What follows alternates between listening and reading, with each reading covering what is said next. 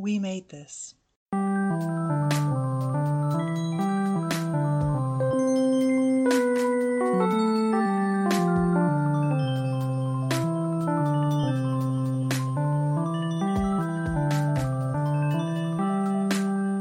Hello and welcome to Life's Milestones, the podcast about birth, relationships and death here on the We Made This podcast network.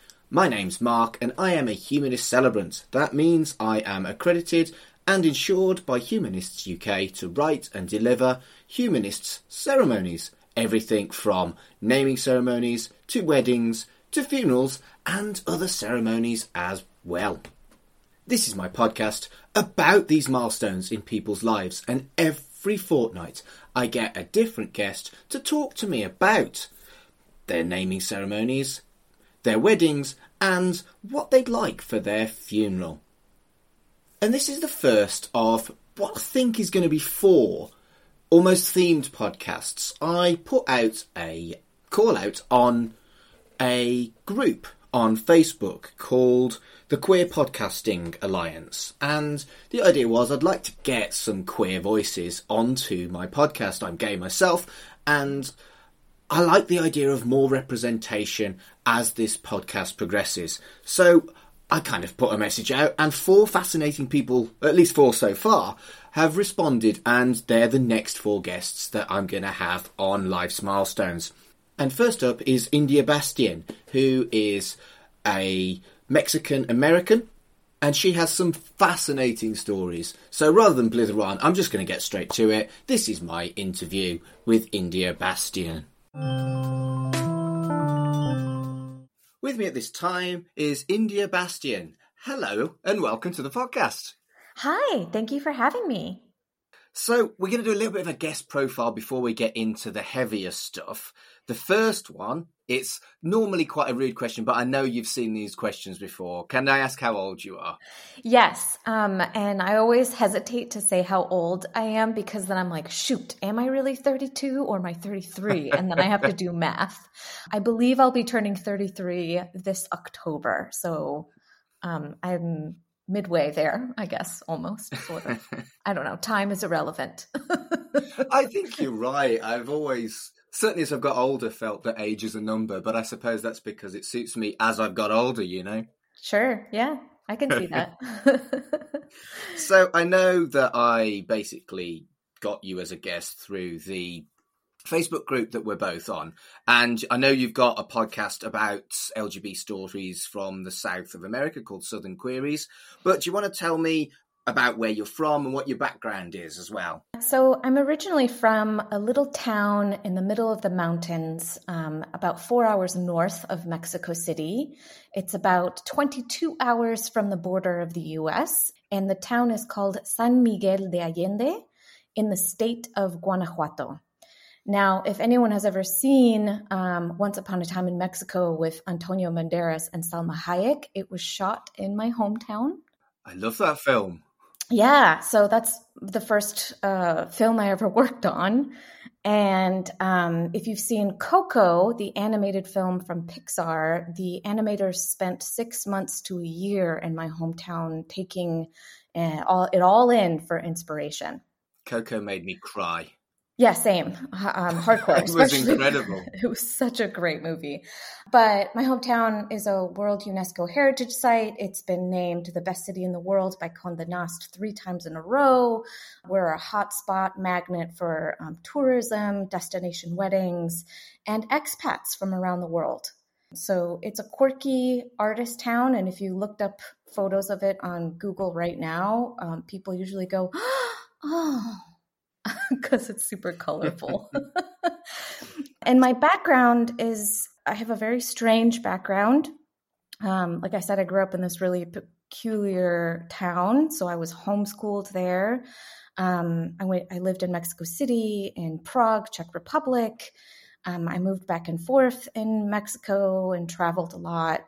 And I have a background in graphic and web design and the film industry, wholesale, selling things like home decor. And then I now am in the HR realm. I work in people operations. So I'm all over the place, if you can't tell. I have no problem with all over the place. I think all over the place shows that you want to give everything a go. And as you know, I'm a humanist and you only get one life. So bloody well go for it, is my opinion. Yeah. And really, if I went into a long, in-depth story of how I got to the career that I am now, it makes sense when you listen to me be like, well, I connected all the dots and I'm really into people. Yeah, me too. I wouldn't do the job I do if I wasn't into people. Yeah, for sure. So do you want to tell me a little bit about Southern Queries? Yeah, so Southern Queries is I hate to call it a hobby because it takes a lot to run a podcast. Oh, yeah. It's kind of a long story, but short version is I moved from Atlanta, Georgia, to Fort Worth, Texas, which is where I am now, and was struggling to find my queer community. And because I was so lonely, I was listening to podcasts, and I stumbled upon a podcast called Nancy, which is no longer running. In one of their episodes, they had an episode called How to Find Your Gaggle of Gays. Love it. And it was fabulous. And so many people loved it that the Friend Nancy Facebook group started mini gaggles of gays around the world. That's so cool. Yeah, to meet other like-minded people. And I was like, oh my God, this is great. I jumped on there and I was like, well, I live close to Dallas. I'm sure there's a gaggle here. And to my surprise, there wasn't. So I went, well, I guess I'm starting a gaggle of gays in the DFW area. And not surprising, I had 4 meetups and no one showed up.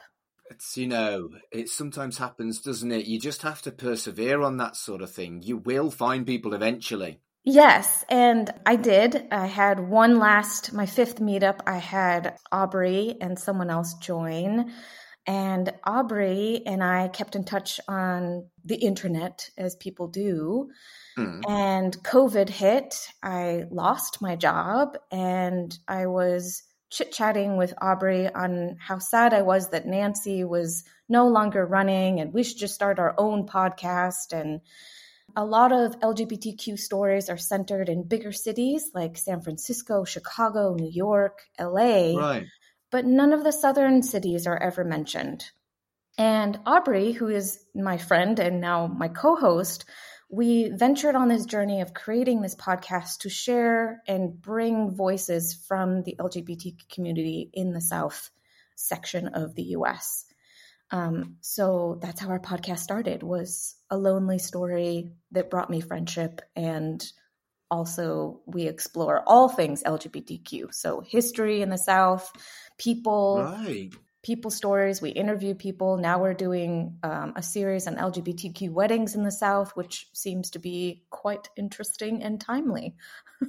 Yeah, I've always been impressed by how you can do exactly what you want for your podcast. This particular podcast I base around my work, my job, but I'm a bit of a nostalgia geek, so I also have a podcast about British kids telly. And I love how you can be that focused and this is what I want to talk about. This is what I'm going to talk about. And you always find your audience. Isn't modern life bloody wonderful? I want to say the internet is freaking wonderful. I don't think I would have found your podcast or we would have been talking if we hadn't been like chit-chatting on Facebook. No, exactly that. And I just wanted to make this podcast more diverse. You can only have so many 30 and 40-something white British men on a podcast before it becomes a little bit boring.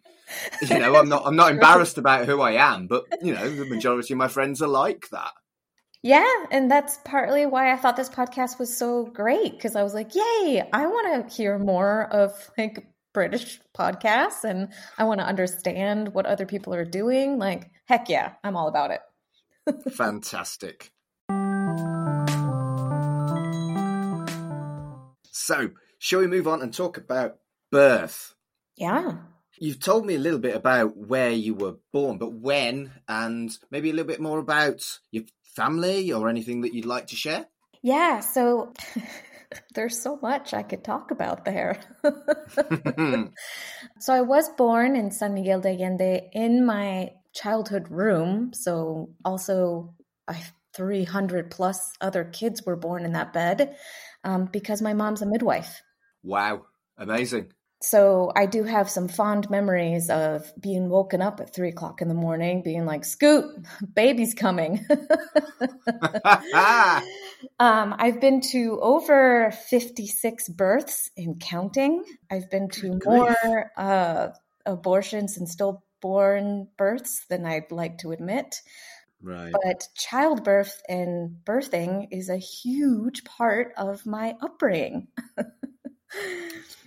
Well, I mean, yeah, funnily enough, as a gay man, I have never seen anyone born, and I'm not likely to, and I'm okay with that. Do you feel like it's changed you, that you've encountered so much of that?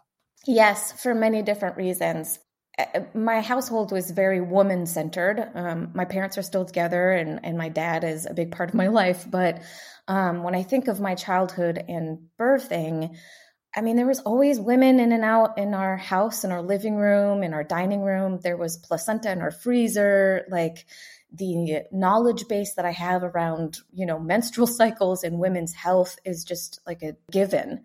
And even my younger sister, who was like, ew, that's like so gross. She still is very knowledgeable on these topics because we just were surrounded by it. Mm. So, yeah, I think it really changed me, especially when I hear my friends my age who are either pregnant or thinking of getting pregnant. They have a lot of fear and a lot of lack of information of their own bodies. So inherently, just by being around my mom, she's also a naturopath and herbalist, I have really weird information when people are like, what? You can get pregnant while you're ovulating? And I'm sitting here like, duh, but things that I consider duh are actually not duh to the general population. And I've learned that as I get older. I'm like, oh, I have weird buckets of knowledge around birth. Yeah, I think I can see why that would be a thing. Tell me your favourite story about your childhood. Maybe not one involving other kids being born. Gosh, there's many childhood stories I could go with.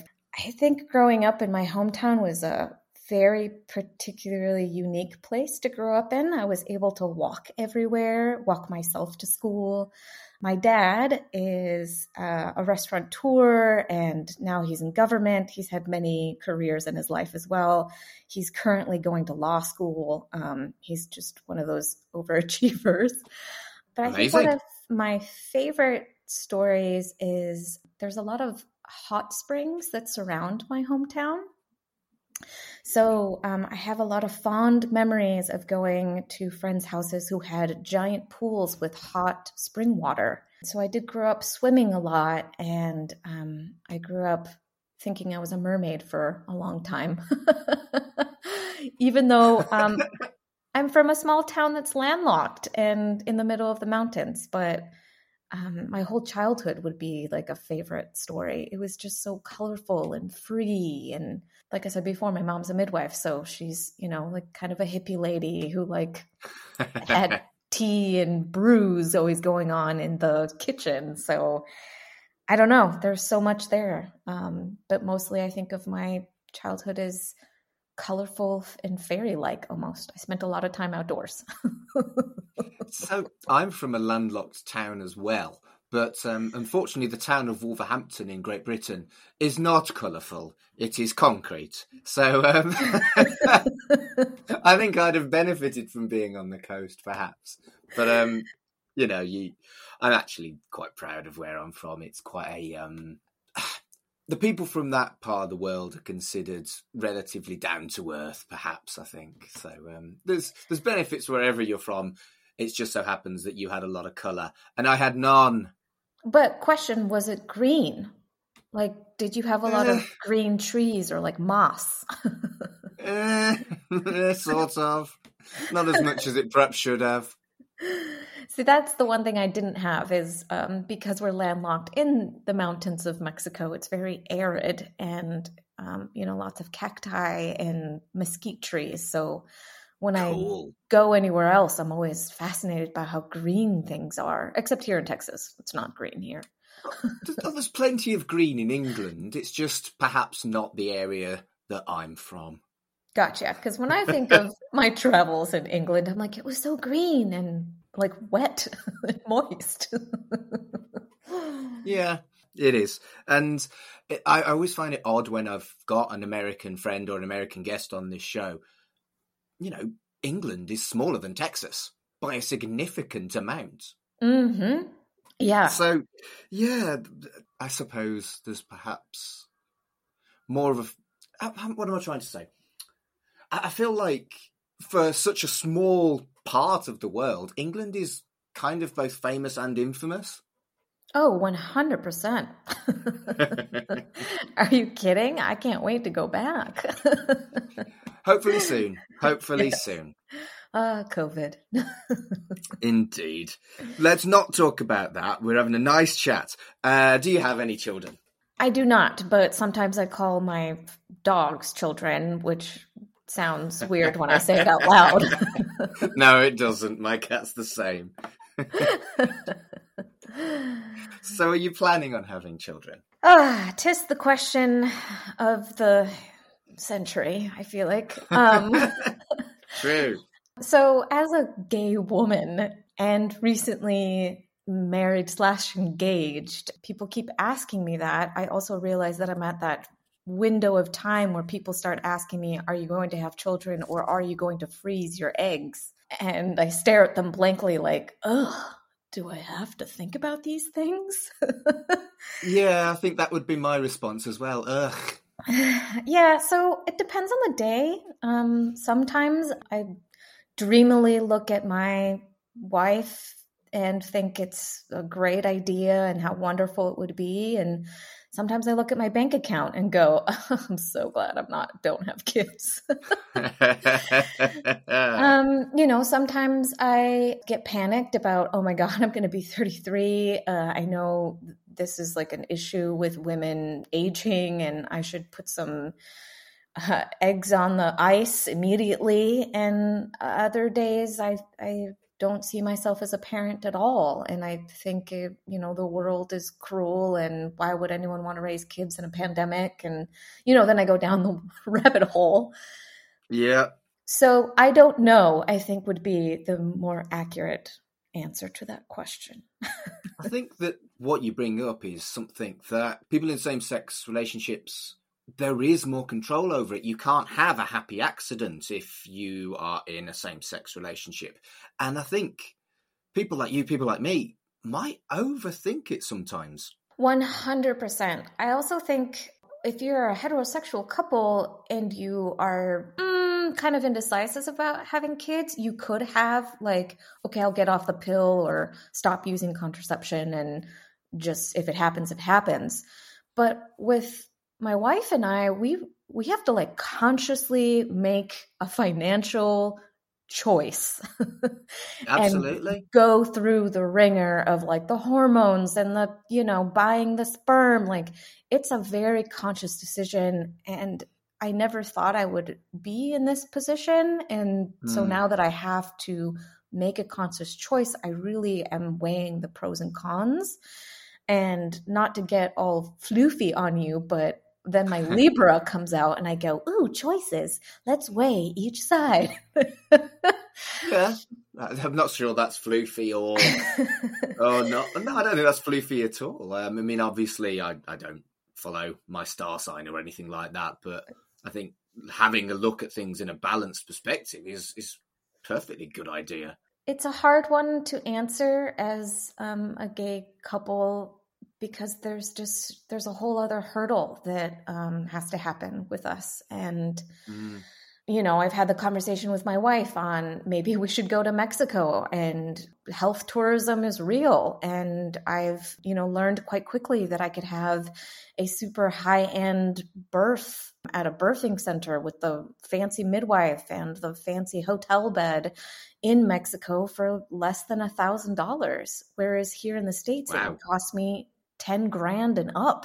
Yeah. So, I've had that conversation and I'm like, I don't even know, work. How does that work with our employment and dual citizenship? Mexico and the States has this love-hate relationship on either letting people having dual citizenship or not, depending on the government and their mood, I guess. Right. Yeah. And yeah, I think it's fascinating that you can almost think too deeply about it. Mm-hmm. Whereas if something happens to a heterosexual couple, they can get on with it. Does that make sense? 100%. I also think not that choosing whether or not to keep a pregnancy if you accidentally get pregnant is not an easy decision, but I think it's, I don't know, biologically, it's like, oh, it happened. Whereas with us, we have to jump through hoops. So it's one more step and a lot more of a bigger commitment, or it feels that way. Yeah. So it sounds like you haven't actually made a decision, and that's okay, No, but I can tell you that I do have an OBGYN appointment coming up, and in our schedule, we will be talking about freezing my eggs. Right. So I haven't made a decision, but I have opened the Pandora's box of the conversation.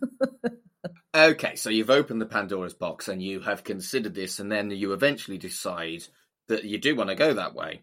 Are you thinking you would have a naming ceremony, a christening, or another ceremony to welcome your child into the world, do you think? Ooh, great question. I don't think we've gotten that far, but I do know that our wedding plans, we did get married via the courthouse last year, but our wedding isn't actually happening until this December. So those conversations have come up on what kind of ceremony we're going to have. And I've learned quite quickly that my wife and I have very different opinions on ceremony. Okay.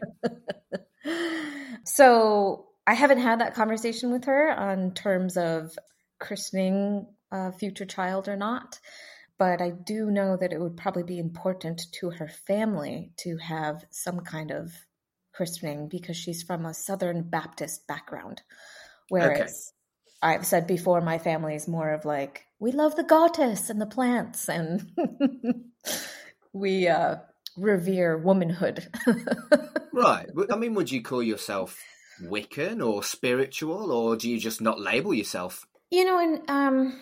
My mother doesn't label herself. However, I would consider her pagan more than Wiccan because she has a lot of knowledge of the quote unquote old ways, and the study of herbalism and the origins of health and herbs have very pagan roots.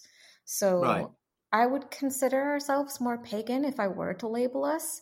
But my mom is also equally excited of the Virgin Guadalupe. But it might be because she's surrounded by her in Mexico. Mexico is incredibly Catholic and intensely so. Right. So my mother would say we're spiritual. I would label her pagan, and everyone else would probably scream and say we're Wiccans. I think you can call yourself what the bloody hell you want to call yourself, to be honest with you. I concur. So you think it would be a christening, though, because of your partner? It would be some sort of christening because I would probably refuse. So I would compromise. And there's nothing wrong with compromise. I think you could have a christening and then a separate ceremony without religion if you thought that was a way to get everybody happy. Yeah, that's probably what would happen, most likely. I don't know how important it is to my wife. I just know it would be important to her mother. Right. So do you think there's a specific element you would like to have as part of the ceremony if you were welcoming a child into the world? I know you've said, there would have to be the christening element, so there would be the water on the forehead. But what about anything else? and this is my pagan side coming out. I would actually include different elements as well. I know water and its history of water and the conduits of it, but I would probably include earth, air, and fire into the ceremony somehow, because I believe we live with these elements around us all the time. I might also, I know that we're going to be very conscious of how we name our child, because I'm kind of stubborn about having a gender neutral name. Okay, cool. So somehow I would figure out a way to do something beautiful to honor that somehow. I don't know what, but I feel like that would be my initial reaction. I think that's lovely. And I think the idea of a general neutral name is quite, I don't want to say it's unusual, but I think it is quite unusual, but I think it's great. It's also challenging to do it in 2 different languages. Oh, yeah. Because we're bilingual. I mean, I'm bilingual, and I have suffered a lot with my name in Mexico. So it would be interesting to find a gender neutral name that's equally easy to pronounce in 2 different countries. Yeah. So, challenge accepted. Brilliant.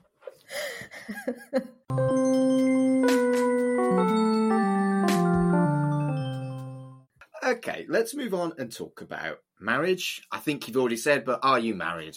Yes. So backstory to my brief description is we were going to get married on December 18th, 2020, and COVID really put a dent on that. So we postponed to December 18th, 2021, but really we've been really sad and grieving, not only about the pandemic, but also the loss of job, the loss of people's lives, the loss of excitement around our wedding. And Ruth Gator Ginsburg died, and they, had a new woman come in, and I frankly kind of pushed us to have a courthouse official wedding, because I was worried about our rights. We do live in a state that is not friendly to LGBTQ people. And I looked at my wife and I said, oh my God, if they're going to change things, we need to do it now, because it's harder for people to rescind people who are already, they can't rescind marriage certificates. No. So I said, hey, let's cheer up. It was a really hard year, I'm sure, for many, many people. And so we got married on December 18th, 2020, in the backyard. So I feel like I'm in this weird limbo zone where I keep calling her my fiance, but she's actually my wife, but we haven't had the wedding. So it's fascinating. You're the first person that I've had on that has actually spoken explicitly about how COVID-19 has affected their wedding. So I think what I'm actually going to do is I'm going to split this section almost into 2 and ask you about your wedding day that you've had that was kind of, I suppose, an emergency, and then maybe move on to what you want for when you finally have kind of almost like a vow renewal, you might want to call it, because you said you were going to have a second celebration. Correct. And I think when I explain in detail why it feels so awkward for me right now, it will be clearer. Right. So the wedding we had was very one-sided. And what I mean by that is my parents are still in Mexico, and my entire wedding party and my family is spread out across the U.S. I'm the only person here in Fort Worth. I do have a sister who lives in Austin, but it wasn't safe for her to travel. Right, of course. So this backyard ceremony consisted of my fiance at the time, her parents, her broom of one of her broom maids. My fiance does not go by bride. She is also not a groom, so we came up with the term broom. And love it. We love to joke about it and say hashtag she swept me off my feet. Get it? Because it's a broom. Perfect. We're really into puns. Love it. So it was very broom heavy. Her aunt and uncle were there, and it just felt like a celebration with just her and her people. I did have a Zoom link, but it was really strange, seeing a whole bunch of people on the screen, quote unquote, my people, and then turning around and just seeing her people. Yeah. So it didn't feel like a union, even though we have been officially union, granted by law, but it didn't feel that way to me. I suppose that's the thing, isn't it? That you've got the legal thing, but you want your real ceremony once it's safe to do so. Well, and this also might be a really good reflection of my intersectionality. Because I'm bicultural, bilingual, I'm an American citizen as well as a Mexican citizen. I think and speak in 2 different languages. The ceremony was only in English with my American wife and her American family in my American home, but half of my world wasn't there.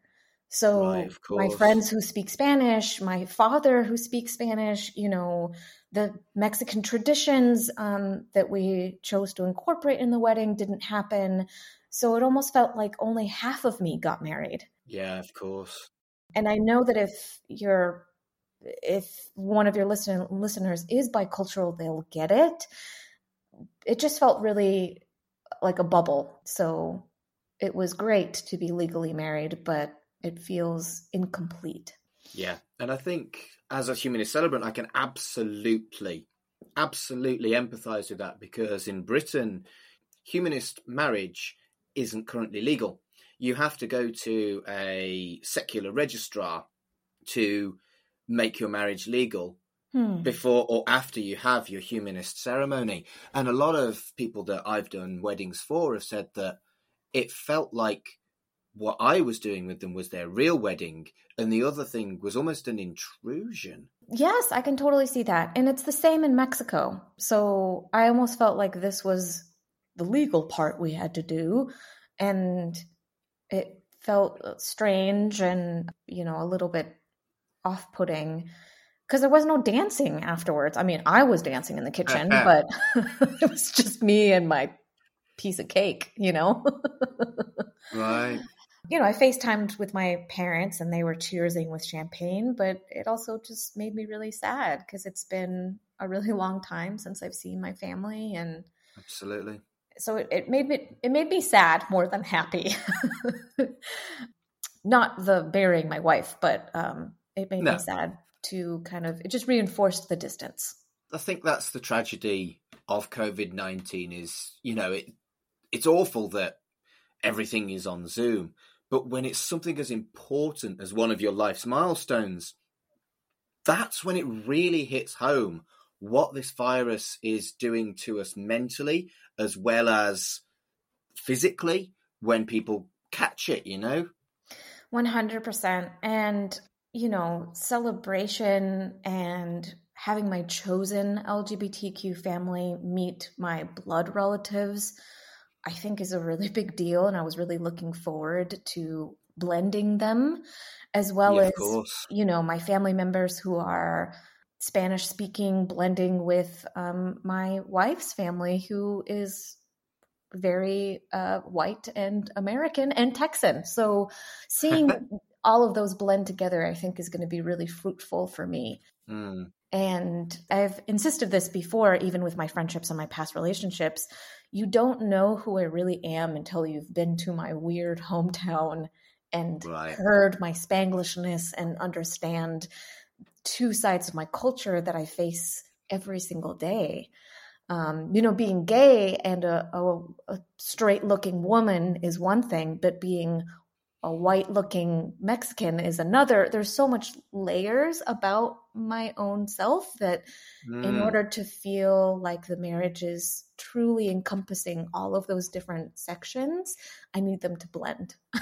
Or at least have one night where we're all dancing together. And you'll get it. Do you think you will go ahead with December this year?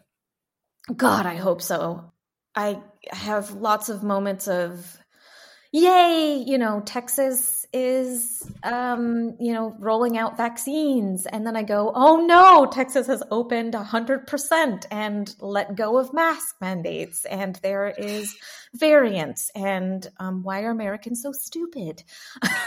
I am not biting on that one. So, I go back and forth. Sometimes I think we're in the clear. And, when I listen to our current president saying that he'll roll out vaccines by the end of May and we'll have a relatively, quote, normal, I don't even know what that means, summer, then I'm excited. And then I have little moments of, oh shit, I don't know how I feel about postponing again. My grandfather is 91. Is he going to make it to the wedding? Are we even going to have a wedding? I have oh shit moments often, and it drives my wife nuts. She hates it. I think from what you've said, you didn't really get a first dance. You certainly didn't get a honeymoon, and you didn't get a lot of what you wanted to be as a part of your ceremony. So it's fantastic that you're legally married and you've protected yourself and your wife. But shall we talk about what's coming up, hopefully in December 2021? Yeah, well, and hopefully there's other events that will happen before that as well. Yeah. For example, this is hilarious, but my wife's mother, so my future mother-in-love, Donna, she has a group of women called the Jugs. It stands for Just Us Girls, but all of their swag is women's boobs. And I'm like, this is the gayest thing I've ever seen, and I freaking love it. But it's a group of women who she's been friends with for 10 years, 20 years. They've grew up together, and they celebrate all of their children with engagement parties. And so the Jugs want to throw us an engagement party, a joint one, with boobs everywhere, and I'm all about it. So I'm really hoping that happens. Yeah, fair enough.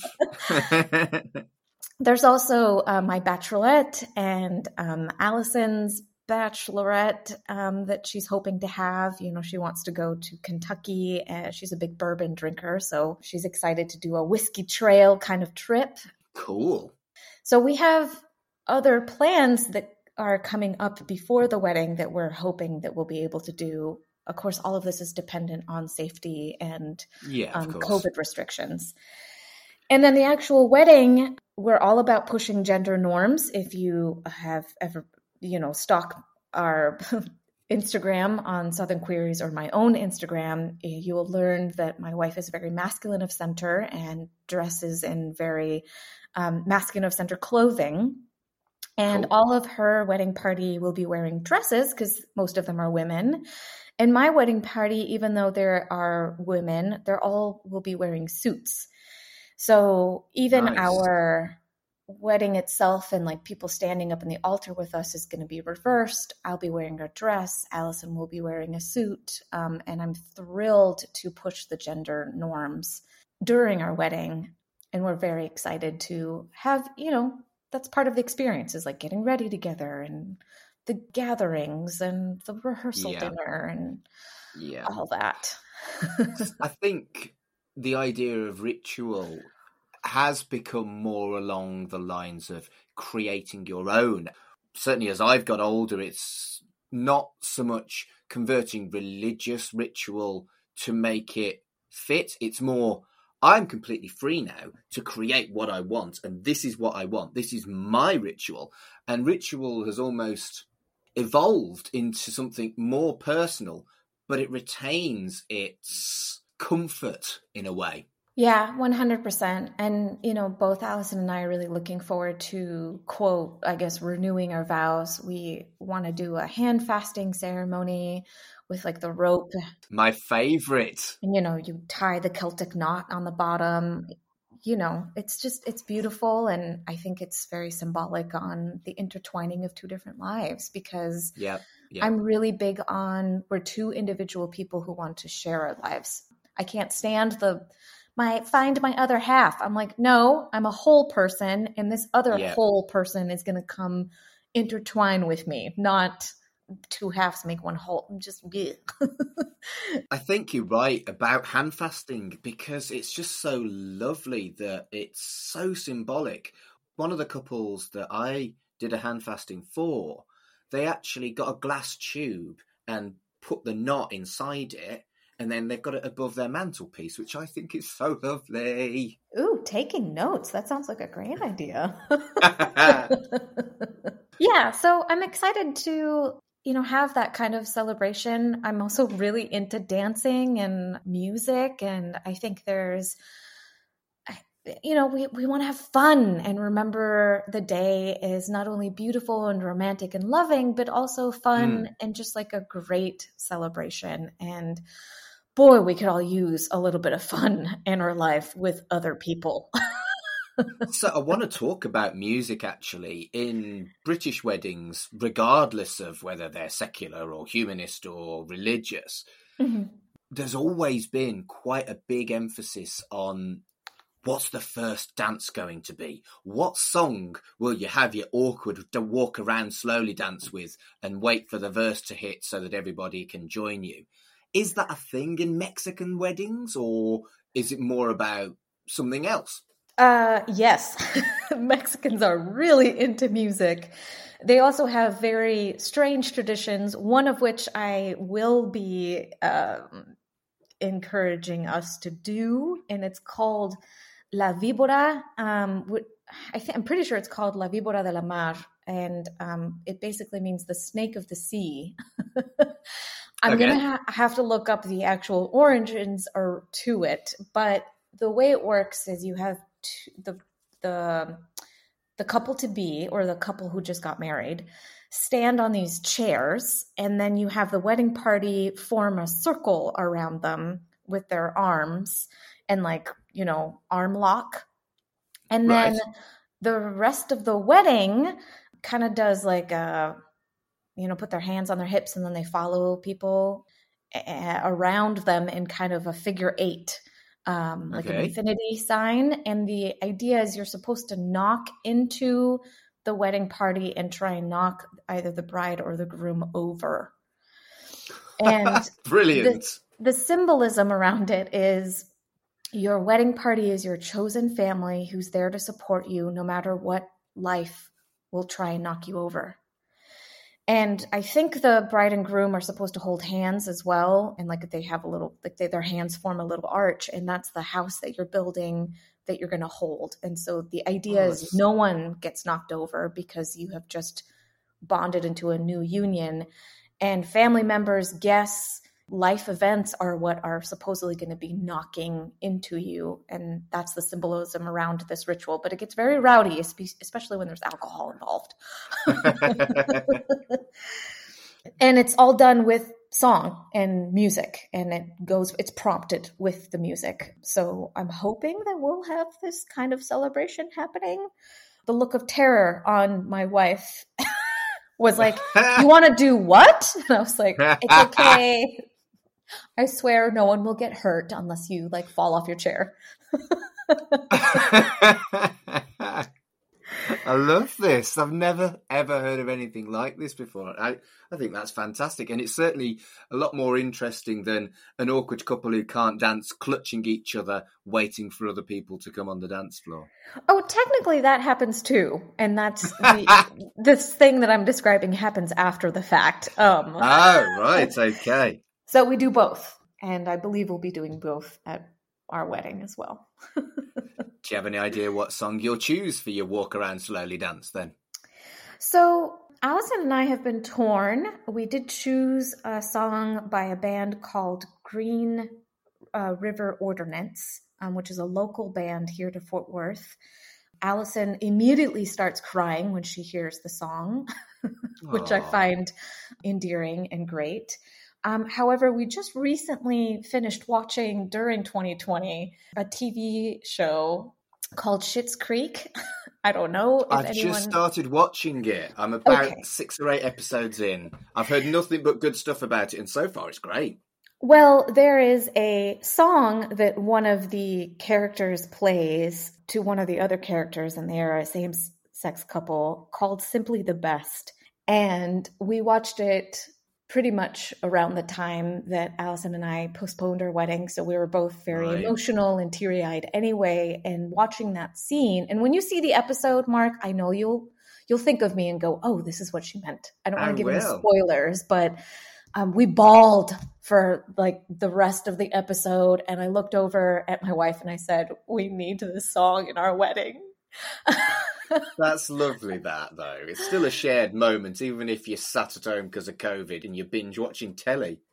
Right. So it was symbolic, and I think we want to include that song in our upcoming wedding because it was symbolic to where we were grieving the loss of our 2020 wedding. And it's a beautiful song, and I do think she's simply the best. So why not?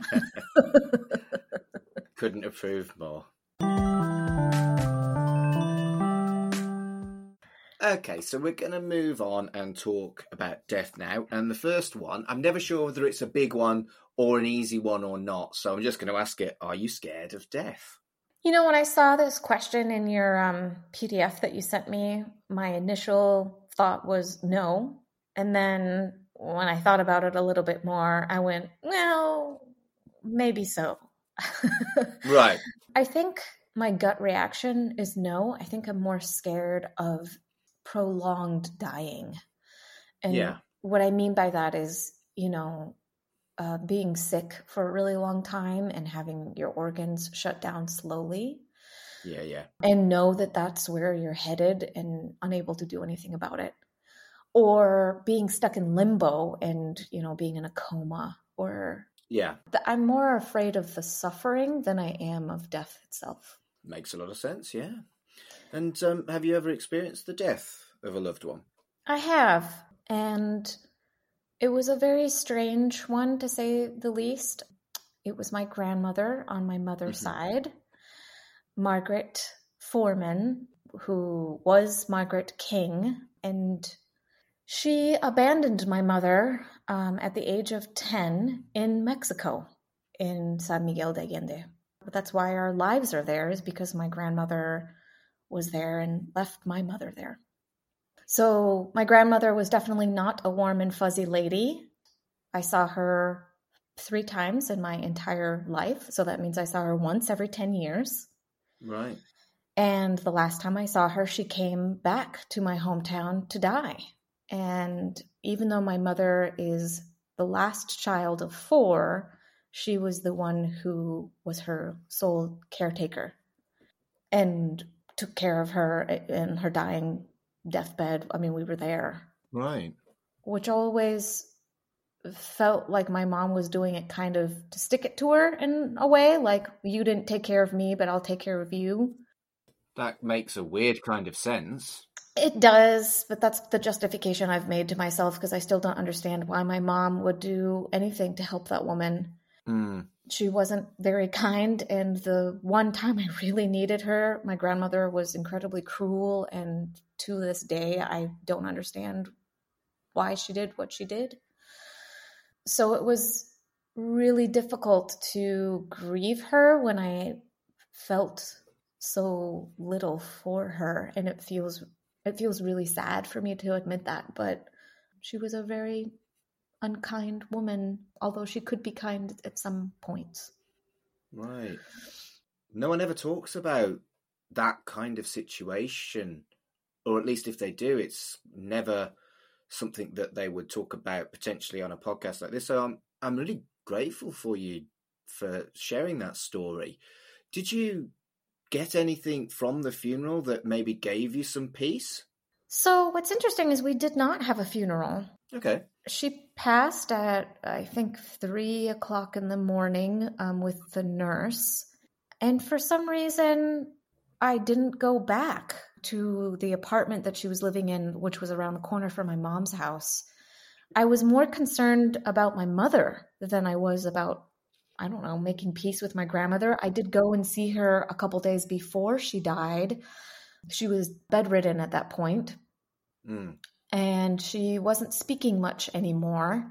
And I guess I went to say goodbye to her. And I did debate asking her why she left my mother and why she was so cruel to me when my mother lost her 4th child. Right. I debated like, oh, I should ask her all these questions. But then it dawned on me that I think I missed the opportunity. And so I held her hand and looked in her beady eyes and I kind of just said, I forgive you and you're free to go. That's pretty decent. Yeah, that's pretty amazing, to be honest with you.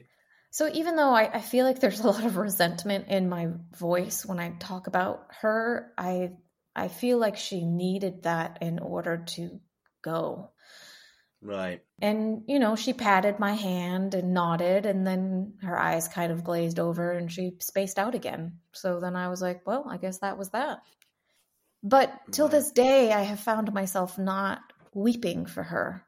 I just feel a lot of sorrow. My mom, on the other hand, was an incredible mom. She's really warm. She's a midwife, so she's been a mom for many, many other women and other babies. Yeah.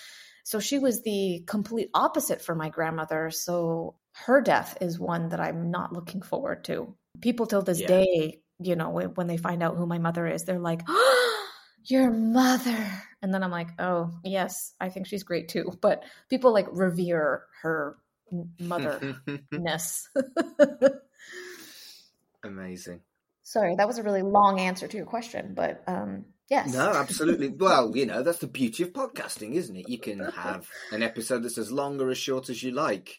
But shall we talk about, let's get happy and talk about your funeral. No, shall we talk about how you think you would like your funeral to go? Have you thought about whether you want to be buried or cremated?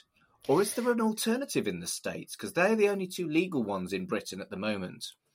Oh, well, I actually don't know if this is legal, but I would want to do it. I'd love to be cremated, and I would like my ashes to be used to create those tree pods, and then someone can grow a tree. I've seen those tree pods. They're so cool. I want them to be legal. I'd love to do ceremonies around those.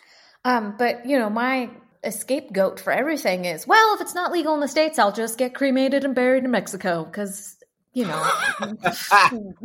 one gives a shit in Mexico. Now, Scotland tend to put in progressive laws about 5 or 10 years before England does. So, I can legally marry people in Scotland, but I still don't think I can do the pods. Oh, interesting. Yeah, I don't know. That's my alternative to everything is, we can't get married in the U.S., we'll just go to Mexico. I can't have babies here, I'll go to Mexico. Mexico is my scapegoat. Good.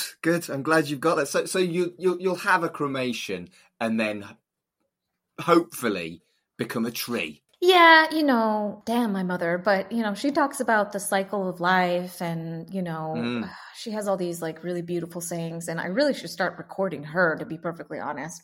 She always talks about how life always wants to live, and if you walk down the sidewalks in a city, you'll see grass poking out in between the cracks of cement, and that's life just wanting to live. And she talks about how burying bodies, mushrooms will grow on top of it. That's life wanting to live, and the cycle of, reincarnation and going back into the earth. So to me, I never thought about being buried in a casket with like a tombstone. I always thought I would be ashes. And then when I saw the trees, I was like, oh, yes. Thinking of childhood, I don't know, books of like the trees that would speak or evergreens. Like, I don't know. I just thought it sounded magical and romantic. So as a British guy who's seen 6 Feet Under, and that was my first encounter with embalming, I've become a little bit obsessed with it because it is so alien to British culture. If you didn't know, there's almost no embalming. I've never heard of anyone that's British being embalmed. Is that a thing that happens in Mexico as well? Do you embalm in Mexico, or is that as alien to you as it was to me? No, it's actually the way to be dead and buried. Mexico loves doing ceremonious things around religion. So, For example, if you give birth, it is customary that women have to do their cuarentena, which actually translates into quarantine. They should be in quarantine for 40 days. So cuarentena also comes from the word, or the Latin word for 40. So for 40 Right. days, a woman and their baby should not leave the house and should not have guests. And it correlates with the Bible. Don't quote me on this because I'm terrible at it. I'm not a Catholic or a Christian, but it correlates with how many days Jesus was dead for and then arose or something like that. Please don't quote me on this.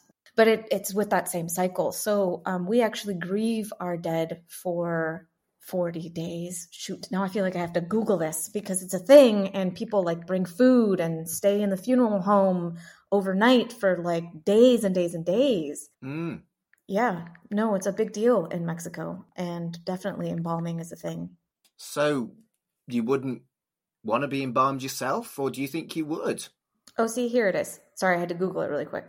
After death, a vigil is held with the family and friends from 24 to 48 hours. They will eat and drink together, and the guests will pray and bring the family gifts, and the deceased will be buried with their clothing and important possessions.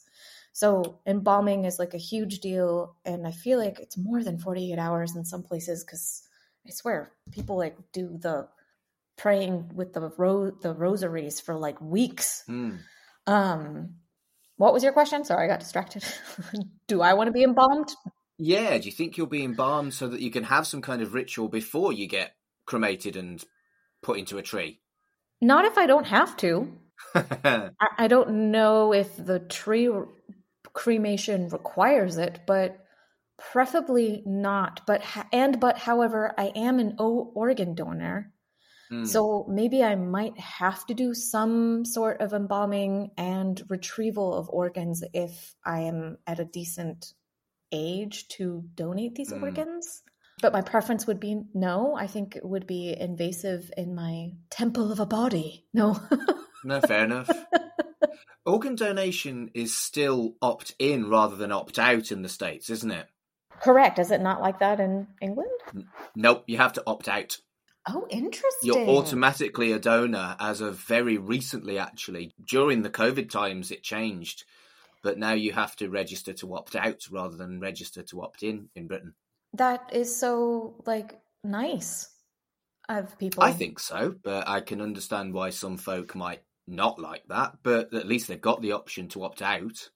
Right, but I feel like it's just like voting. Like, it should be automatically registered at 18, and if you don't want to vote, then it's your problem, not because you were dumb enough not to register.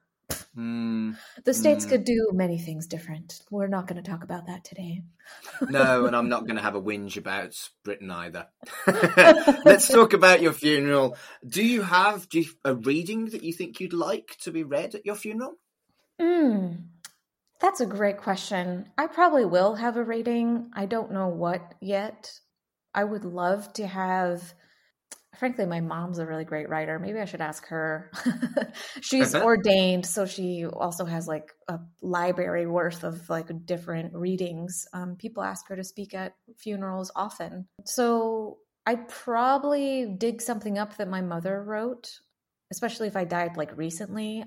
I would hope that she would say something. She's very eloquent in her speaking. She's a great writer. And then I would most definitely encourage, if not require, lots of dancing, food, and celebration of my life. I don't really want to see people standing around sobbing, wearing black. I would probably ask people to wear white or red and have like a party. I did one funeral once for a fella that always wore bow ties. Wherever he went, he wore a bow tie. So when I stood in front of all the people at his funeral, there was a row after row of bow ties. That is so beautiful. Yes. See, now I need to have some kind of thing that I wear all the time that I want other people to wear. Get yourself a jaunty hat and then demand jaunty hats. Yeah, I don't know. I would want people to laugh and think about the great memories instead of being sick to their stomach and teary-eyed. You know, I'd love there to be lots of dancing and free-flowing booze and have it be like, remember that one party we went to that was actually India's funeral? Brilliant. Do you think you'd want a bilingual funeral? To honor my father, 100%. And I think it would happen inadvertently. Although my life right now is very English speaking centric, I do find myself muttering to myself in Spanish, and I do find myself jumping at the opportunity to speak to anyone in Spanish. But in Texas, I've encountered a lot of second to third generation Mexicans or other, Latin descent people, and their parents, did not speak to them in Spanish, or Right. the kids never learned it. So they might understand it, but they don't speak it. And in fact, it's really unfortunate, but pretty much everyone I've met who is either of Mexican descent or Hispanic of descent of some sort don't ever answer me in Spanish. I'll be like, qué padre, me encanta, and I'll be like super excited, and they just respond to me in English. So I think there's a lot of stigma around being Hispanic and speaking Spanish, especially in Texas, in the South in general. The friends who do speak to me in Spanish are half Argentinian or half Cuban, and they feel proud about being bilingual and will speak to me in Spanish all day. But Mexicans shy away from it, and I think because there's a lot of discrimination. So I went off on a tangent. To answer your question, yes, there would be Spanish speaking. Because if you're around me enough, you realize that I say things like, "Qué padre!" And then people are like, what? And I'm like, it means cool. But it's because I miss speaking Spanish and I miss hearing the language. Fair enough. I think it's lovely I love the idea of it. I couldn't do it personally. My Spanish is 3 years of high school Spanish. So I might be able to tell you how many brothers I've got, but I certainly couldn't do a funeral for you. So I think it's great, and it's something that I wish I could do, Yeah. Yeah, it's complicated. I'm a terrible speller, and I can't seem to do math in Spanish because I learned math in English. I can't seem to do maths, let alone do it in Spanish. So you've said that music is a really important part of your life. Have you thought about what music tracks you would like to be a part of your ceremony? The entrance, the reflection, or the exit? No, but gosh darn, I should be thinking about these things. I've got a Spotify playlist. I don't mess about. I've got a Spotify playlist I've shared with my family. That's genius. I have a Spotify playlist for, romantic dinner songs that we're going to be playing at the wedding, the ceremony, the exit songs. I should do one for my death. Get on it. So yeah, I'm super pumped about that. I think my initial thought was, oh God, I should have everyone play music, like have a drum circle. Cool. My wife is a musician, and my mom loves drum circles. So in my head, I was like, oh no, I would have a little area with musical instruments. So if people wanted to jam, they could. What a great idea. Because maybe playlists of music that have already been written isn't applicable, but if there's people there who want to make their own music to set memory of the day, I think, I'm all about let's participate and create memories together. I love this. Maybe both. I'll probably come up with a Spotify playlist and then have a random array of instruments for people to play if they feel so inclined. Fair enough. So, right, I'm going to put you on the spot. Off the top of your head, a song that you want played at your funeral. Probably, and this is the gayest thing I'll probably ever say. Gosh. We Are Family by the... Sister Sledge? Yes! Because I feel like that's who would probably be at my funeral, is people bonded together by family. And if they're there, I consider them my family. Yeah, and I think it's a perfect funeral song. So good choice, particularly as I put you on the spot.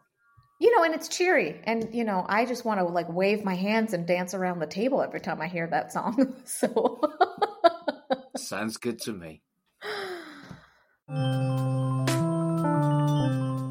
So, India, it's been an absolute pleasure having you on Life's Milestones. And I love getting people who aren't British on, because it really does give a different perspective and gives different but strangely familiar stories as well. So you've been brilliant. Where can people find you on the internet if they want to listen to your podcast or see your work or anything like that? Yeah. Well, I want to say I learned just as much. So it was super fruitful for me. I'm all like, God, I got to Google some more stuff on, death and weddings. This has been wonderful. Thank you so much for having me on the show. You can find me on the internet. You can follow me on Instagram at India Bastien, and that's Bastien. And you can follow and listen to our podcast anywhere you get your podcast. So, Spotify, Pandora, you name it, we're everywhere. At Southern Queries Podcast. We are also on Instagram as Southern Queries, or you can visit our website and get all the links, www.southernqueries.com. And that's queries spelt Queerys, isn't it? Yes. So it's a pun. It is a pun. As I said before, we're really into puns over here. So I love a pun. You've convinced me. So yeah, follow us. And Aubrey is equally interesting. We both have our coming out stories on our podcast, but we also interview a whole bunch of people from different backgrounds from around the South. And soon we'll start having people from Mexico, because LGBTQ Mexico is also a very untold story. I can believe that. Absolutely. So thank you again. You've been brilliant. Thank you, Mark. This has been great. And I'd just like to say one more time, thank you so much to India for taking the time out of her day and working with me on massively different time zones to be able to share her stories about her life's milestones.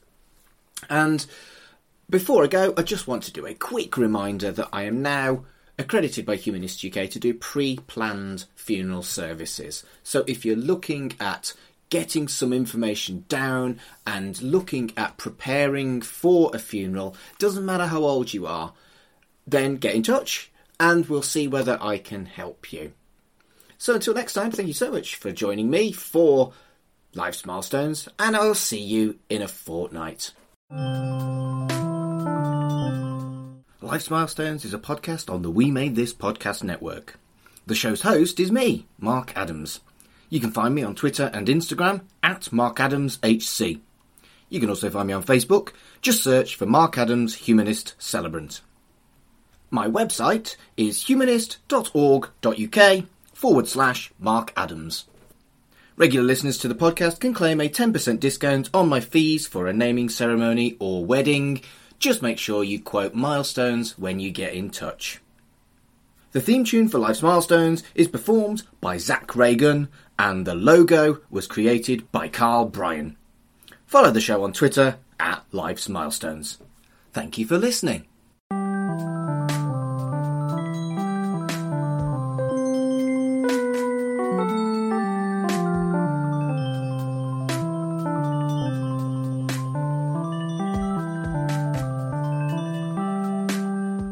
Hello everyone, this is Tony, Network Chief of We Made This.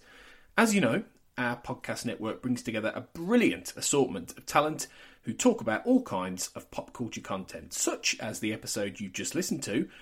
We're not going anywhere, but we'd love to keep the lights on for even longer if you're able to support our network on Patreon. For just £2 a month, you get your name in lights and the satisfaction of knowing you're helping us produce more great audio. And for £3 a month, you'll get your name in lights, but you'll also get access to an exclusive bi-monthly podcast from the We Made This talent pool on podcasting, pop culture, and, well, you tell us. We'll take your suggestions. For less than the price of a coffee per month, you can help keep We Made This going. Just head to patreon.com/We Made This. That's patreon.com/We Made This. And get the ball rolling. Elsewhere on We Made This. Right in the childhood. At the moment, number 1 is Gummy Bears. Number 2 is Robin of Sherwood. Number 3 is Dark Season. And number 4 is The Tripods. Where are we putting Cyber City. This is going straight to the top, popping right to the top. Oh. I was all about this, yeah. My goodness. I was digging this. And I feel like my top 5 for your stuff has been like, everything's getting better and better. But yeah, I was digging it.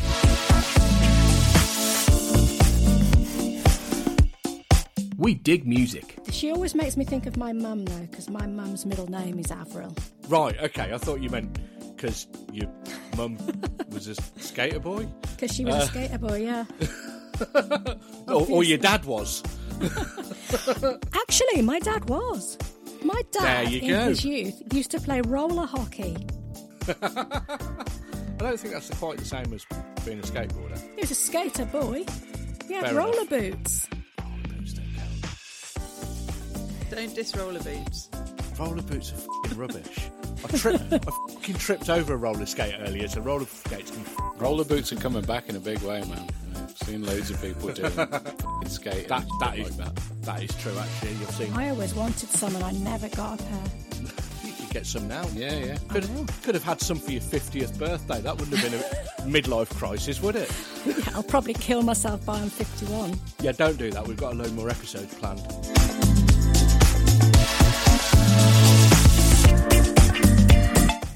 We are Starfleet. They want to share their joy, their feelings, whether it's happiness or disappointment. And I understand. But Thursday afternoon, taking a screen grab of the final act and like the big reveal and just like, oh my God, I'm so excited. And then hashtagging like Star Trek Discovery, Star Trek Picard, Star Trek Voyager. It's like, come on, man, you're spoiling it. Yeah, I hate spoilers myself. I do. Whenever there's something I'm looking forward to, I do try to stay off of any and all social media if I can. Check out all of these shows and more on the We Made This podcast network.